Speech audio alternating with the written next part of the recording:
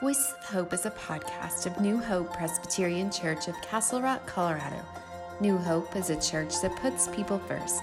You can listen to our sermons and podcasts on iTunes, Spotify, Google Podcasts, and any other popular podcast platforms. This week, Pastor Jordan explores what keeps ourselves and others from experiencing a life of wholeness and love.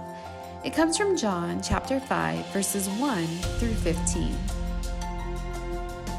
And so today, you heard the scripture. We're going to be talking about what it means to pick up your mat. Now, there are some things in life that we grow accustomed to that we don't really notice after a while. I mean, we use that phrase often about fish don't really know that they're in water, right? That happens in our life all the time with all kinds of things. Maybe it's family dynamics that you get so used to a certain way in your family, and then all of a sudden somebody else comes into the family, whether that's a spouse or a significant other. All of a sudden the dynamics are different. You're like, sets you kind of on edge a little bit. Technology has been a big disruptor for a lot of us. If you've had to switch over from something that you've been used to doing on paper, now you have to do it on the computer. I know some of you know what I'm talking about here. That can feel rather disruptive. Job, a new way of process. Maybe a company bought out your company, and now there's a whole new set of things you have to learn that all of a sudden you're like, oh, I took for granted all the things I knew and I was that I didn't even know because I was so accustomed to. Even our culture in our country, in our cities or states, that sometimes culture shifts and changes, and some of us feel like that you can't quite make that shift or change because you're so used to this certain way. So our first instinct is to kind of push back, right? We push back, we have some fear about it, we're so used to what we know, we don't want to go into the unknown, and that it could change everything, and you just don't know what it'll be like. My first mission trip I led here at New Hope was the summer after Eric Holm, our previous associate pastor, took a call to Illinois. And on that trip, the one thing I kept hearing a lot from kids was like, well, Eric didn't do it that way. Eric let us do this, Eric let us do that. So the change was disruptive to them on that trip.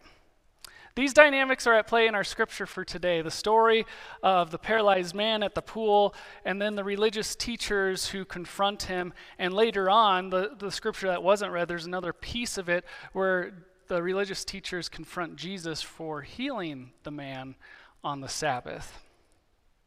So the man at the pool is so used to his daily life, his daily routine. It talks about it, that he sits at that pool and he waits for it to be stirred up. So when it stirred up, they thought there was an angel that had come down, and you get into the pool and then you're healed. And he could never get to the pool quick enough. But everybody else ran in there, and he was left to try and get on his own. And so he couldn't imagine anything else, to the point when Jesus asked him in our scripture for today that, do you want to be healed? Instead of responding with, yes, of course, he responded with an excuse about how he had been trying for 38 long years and he hadn't been cured. His hopes had been crushed so much and so many times that he couldn't find the energy or desire to see anything new, to desire or see any different future for himself. It would cost him too much to actively expect something that appears to have been permanently denied to him. Then there's the religious teachers, the teachers who confronted the healed man after he picks up his mat. First off, you can't carry your mat on the Sabbath. Second, he was healed. By who? You can't heal on the Sabbath. The law teachers saw this, and then they confronted Jesus about all of it, because that was work, it was illegal, it wasn't supposed to be done on the Sabbath. They were so concerned with the law that they showed little regard for the cured man. They were struck with their inability to rejoice that a suffering person was restored to wholeness. They were so stuck on the law. Both of these characters in our story today aren't living into wholeness. They're not whole, to the point where they cannot even see that wholeness is possible. So the man at the pool, he's stuck in despair that this is always going to be this way, that this is now who he is. This is his identity, that he is broken. He has dedicated his life to try to be healed, but no longer any hope that that will happen. He has kind of been his former self. He's kind of become a shell of his former self. And then the teachers and authorities, they were stuck in the rigidity of the law, that it puts them in a place where they continue to deny themselves and others of their true selves, their wholeness, because you have to follow the law. The law tells them that yourself, your wholeness is bad and you shouldn't trust it, and that you should mask yourself with the righteous acts so that God will accept you. So the problem here is that when we fake it, when we walk around and hide behind our masks, we hide behind the law in order to make ourselves more acceptable to God and to others. We put our true selves and wholeness away because we've been taught that we need to be a certain way. Whether this is in your family, around your friends, at your job, at your church, sometimes we put on different masks for different places. I think of a story of someone I know and care for that is a police officer, and he has witnessed some horrible things, some tragedies, natural disasters, a tornado, and the wreckage after that, and an inmate in the jail who died by suicide and had to witness that. And I've asked him, why don't you go to therapy? Because he talked about how this is something that really weighs on him. And the answer was, because you don't do that as a cop. But there's this certain facade, this certain mask you have to put on, that you have to be tough. And going to therapy would be admitting maybe you're weak and that something has bothered you too much and you're not strong enough to handle it. And that's kind of what legalism does. Legalism makes us put on a different face, a different mask, a different persona, so that we can be accepted by God and others. It'll suck you into a world and create a world in which you cannot even fathom anything different than what is the law. Legalism keeps you from wholeness. Legalism is the problem of the religious teachers in the scripture. Maybe you have had experience like this. Maybe you feel like you're walking around as somebody else, that you haven't been able to truly be yourself around certain people or at your job, around your family. But Jesus is calling us to wholeness. Legalism keeps us from wholeness. It denies us of our true self, the self God created us to be. Jesus is calling the man at the pool in this story to wholeness. He's also calling us to wholeness. So then what is wholeness? What do we mean by that? I think there's a good definition from Chuck DeGroat, and he says, wholeness, it turns out, is our great inheritance, our deepest and truest self. This is the self that God created in you to be. And sometimes we know that self when we're kids, right? That we know we're just being, we are ourself totally and fully.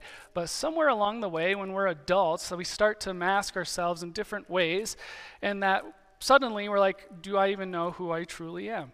Who God created me to truly be? We get lost behind the mask. A little bit more about legalism. Legalism in faith is most concerned about preserving proper worship of God, right? It's not so much concerned about people and caring for people, but it's about these are the things we need to do in order for God to be pleased with us. In the Old Testament, that there was this time period where people thought the gods were angry with them. If there was a famine, or if their crops didn't grow properly, or their crops died and were eaten by bugs and insects, they thought they did something wrong to upset the gods, and that was their punishment. So then the God of Israel came along and did something revolutionary. He came and gave these set of laws. He gave the tabernacle to the Israelites to show them, this is where you stand with me. I am here with you in the tabernacle, and these are the things to do to know that this is our relationship. I see you, and now you see me. Which was revolutionary because the other gods were distant and far away, but this God was coming and being with the people where they were at. But just like Allie talked about in Discovery Time with the candy, sometimes too much of a good thing can become bad.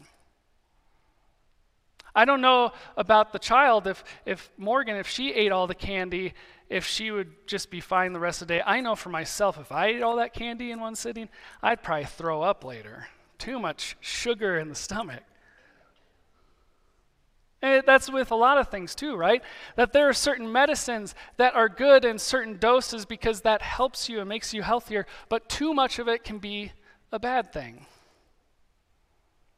So the religious teachers' interpretation of the law became salvation for them. It became the thing. And anything that strayed from that would be labeled heretical, blasphemous, and evil. I read a story from somebody named Rebecca Hargraves. She wrote a kind of a blog post about this, about her journey in legalism in church and her church community. She talked about how she felt like and was told that she had to pray every day. She had to take time to pray and read the Bible every single day. Otherwise, you won't grow properly as a Christian, that you won't follow the ways of God, that you'll kind of fall away. And ultimately, guess what happens? She wasn't able to read the Bible every day. She would forget. She would forget to pray. She forgot to take time out of her day for God. And what that did was it ended up making her feel shame.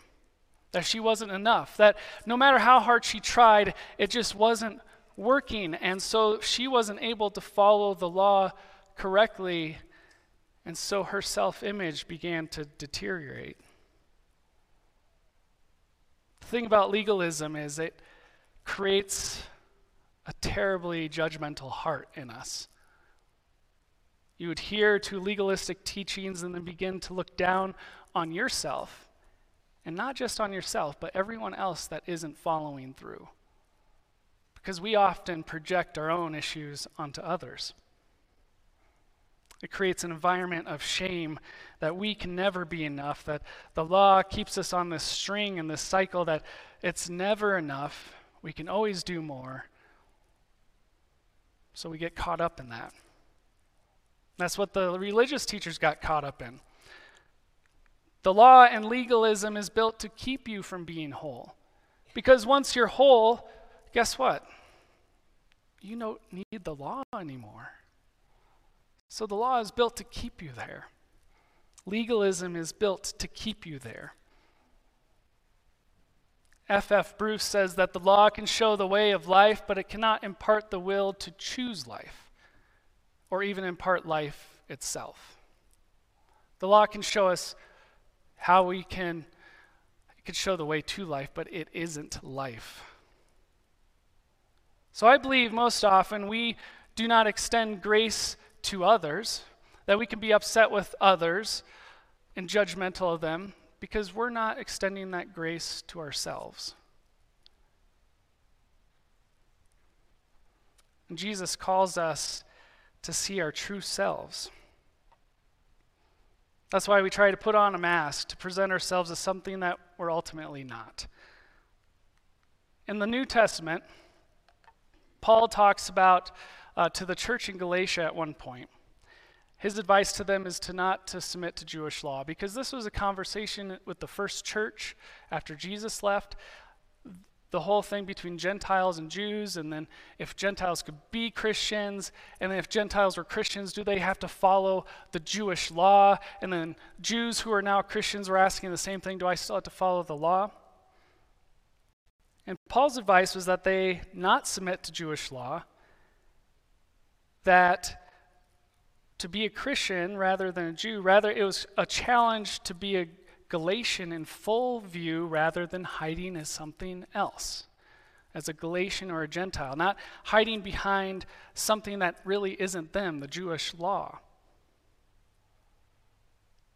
Paul knew that the law could form false selves, that could create this mask, that we're just trying to play a part. Paul was calling new Christians in Galatia, specifically Gentiles, to be fully them. In our scripture for today, the law kept the teachers from celebrating the healing man. We kind of laugh at it. We read these scriptures all the time with Jesus and the stories with the religious teachers, and we always kind of think to ourselves, they just didn't get it. Why didn't they didn't get it? But guess what? We don't get it either. We often fall into the tropes that the religious teachers do. Have you ever caught yourself judging somebody else and then kind of realizing at a certain point, oh, I've done the same thing? That's why it bugs you so much, because you see it in yourself. So at what degree do we accept our own brokenness, and does that affect how we treat others, how we treat our neighbors? How we accept our sense of worth of ourselves that God sees in us? How is our disregard for neighbors in need of healing and wholeness diminishing the health and well-being of the community of faith? If we become so focused on making sure we check all the boxes of the law, we become like all the others at the pool. I think this is one interesting piece of the story that we kind of gloss over, is that everybody else at the pool is just fending for themselves. They're not helping the man get to the pool in time. They're just passing by him. We often do that also. Let's go back to Rebecca. Rebecca talked about her experience with legalism. This is what she says about kind of the result of all of that for her. She said, the result was that in my feelings of shame and self-condemnation, I began to view others through the same lens. And I put feelings of guilt and shame over onto them as well. It got so bad that I began to think that I could not even interact with, let alone befriend, people who were different than me. I didn't have any friends who weren't Christian, let alone friends who were of a differing political viewpoint or lifestyle than myself. What I did not understand is that God's love is unconditional, and that meant that my love for others could be as well. Regardless of what viewpoint they held to, loving someone does not at all mean you agree with or approve of every single last decision they make or thing they do, but in all my feelings of shame, I just could not grasp that. Rebecca discovered that legalism doesn't lead to life. And Jesus is calling us to wake up, just as he called the man at the pool to wake up. The word in Greek is egiri, and it's translated as rise or stand. But another translation that can be used is to awaken. That Jesus is awakening this person at the pool to the true self that he is, to the wholeness that God has for him, that Christ offers him. Can Jesus awaken us then? Can Jesus awaken us to the things that we have grown accustomed to that are no longer serving us? So Jesus replied to the many religious teachers who interrogated him in this story, and that he claimed that his life's work is salvation, that's the work of the salvation, that there are many ways one may choose to interpret his work, including that Jesus restores health, that there's practice of love and forgiveness, a call to justice for the oppressed, and the creation of communities where God's word is not only heard but practiced in ways that glorify God. That is the salvation that Jesus is showing us. The law is not salvation, but Jesus is. The path of Jesus leads to the life that never ends. It leads to the wholeness that we will attain one day. But sometimes it requires vulnerability. It requires us to know that sometimes we may be wrong, that sometimes we may mess up. Jesus broke the law in order to care for others, because the law was keeping others from helping those in need. And even in the interaction between Jesus and the person at the pool, he asks him, "Do you want to be healed?" And he doesn't answer, but Jesus gives that gift to him by grace still. It didn't rely on him accepting Jesus and who he was, but it was given freely. That wholeness was a free gift given to him. And it's freely given to you too. It's not something we have to prove ourselves to God that we can be whole, but God has it there waiting for us. Now, in restoring the man to wholeness, the cure Jesus offers us is a robust life, a life that makes us feel whole, a life that gives us passion and care for others. God loved the world, therefore, that we may love. The religious authorities displayed little regard for the cured man in this story. They offered nothing like what Jesus offered him. So the differences we see between the two, between the religious teachers and Jesus, is that religious teachers are tied to law that's restricted, that they are focused on brokenness. But Jesus' focus turns to grace, freedom, and wholeness. Because that is the thing that will help us live into the kingdom of God here and now.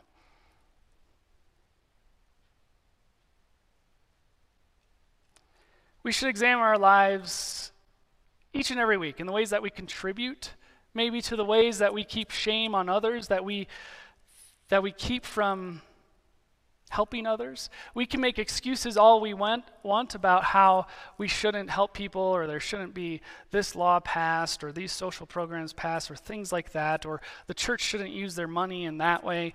We can always make excuses for things. We can always find the brokenness in things. But that keeps us from actually working towards wholeness in Christ.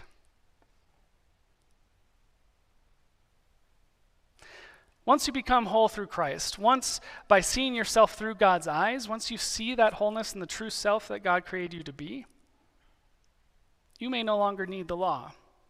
Not that the law is bad, not that the law doesn't do good things, but because it will be your natural tendency. That's something you won't even have to think about, but it'll be built in to your everyday life. It'll be the difference between the loss, skipped over that one, sorry. So here's the cure. Here's what Jesus says. These are things that can help us find wholeness in our lives and others. Hospitality towards one another, to our neighbors. Forgiveness, practicing forgiveness to each other. Attend to the vulnerable. The vulnerable are the ones that Jesus most often sought out. Therefore, we must seek them out. And taking care of creation, this wonderful gift that God has given us. And stewardship of our resources. How can we use what we have to make the world a better place? And most importantly, love.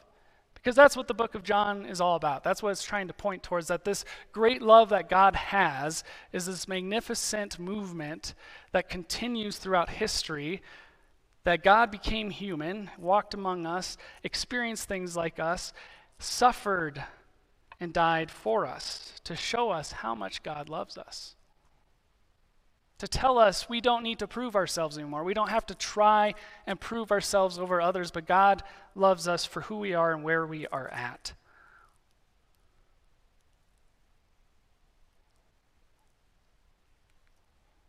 So then, for us, what Jesus does is the law says you have to, whereas Jesus says you want to. If we move away from being legalistic in our beliefs and towards Jesus in the way of grace, the law doesn't necessarily disappear, but it becomes something that you want to do.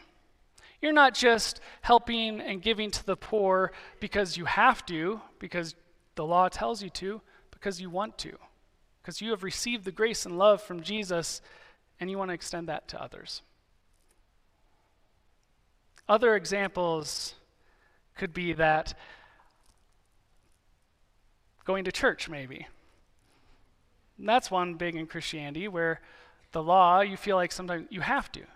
Maybe some of us grew up in the ways that you have to go to church. Sunday is church day, that's what you do, nothing else. You have to go, it's a Sabbath, you have to rest, all of that.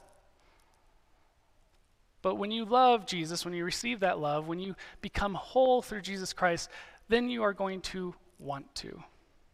That if you miss a Sunday or if you go on vacation and you miss a Sunday, that there isn't this shame and guilt built onto you because you know that it is something that you do want to do and not something you have to. So what are the ways in your life that you can break the shackles of shame, that you can break the masks that you wear, that you can live into the wholeness of God? Where are the places in your life where you feel like you are faking it until you make it? This week, may you think about that. May you think about how you could pick up your mat, your brokenness. We can use the mat as this metaphor for our brokenness. It doesn't leave you. It doesn't leave you when you become whole either. You still see the brokenness in yourself. You see the sinfulness in yourself. It's still a part of you, but it's not going to be the thing that defines you. But instead, Christ and the wholeness that he brings to you is what is going to define you. Amen? Would you pray with me? God, may you continue to work in our hearts. May you continue to create wholeness in us. That we may figure out and discover the true self you created us to be. That we may not hide behind the law, behind our masks anymore. That we may live fully into who you want us to be and to bring the kingdom of God here and now. To care for others, to love our neighbors, to stand up against injustice, to free the oppressed, to care for one another. Help us to find the ways in our own lives where we miss out on seeing how we can help others because we're so concerned with checking the boxes to make you happy. Give us a spirit of knowing that what makes you happy is to live as you created us to be. Pray this all in Jesus' name. Amen. Thank you for listening to Voices of Hope. If you've enjoyed our podcast, please rate and review it and share it with your friends. Go in peace and have a wonderful week.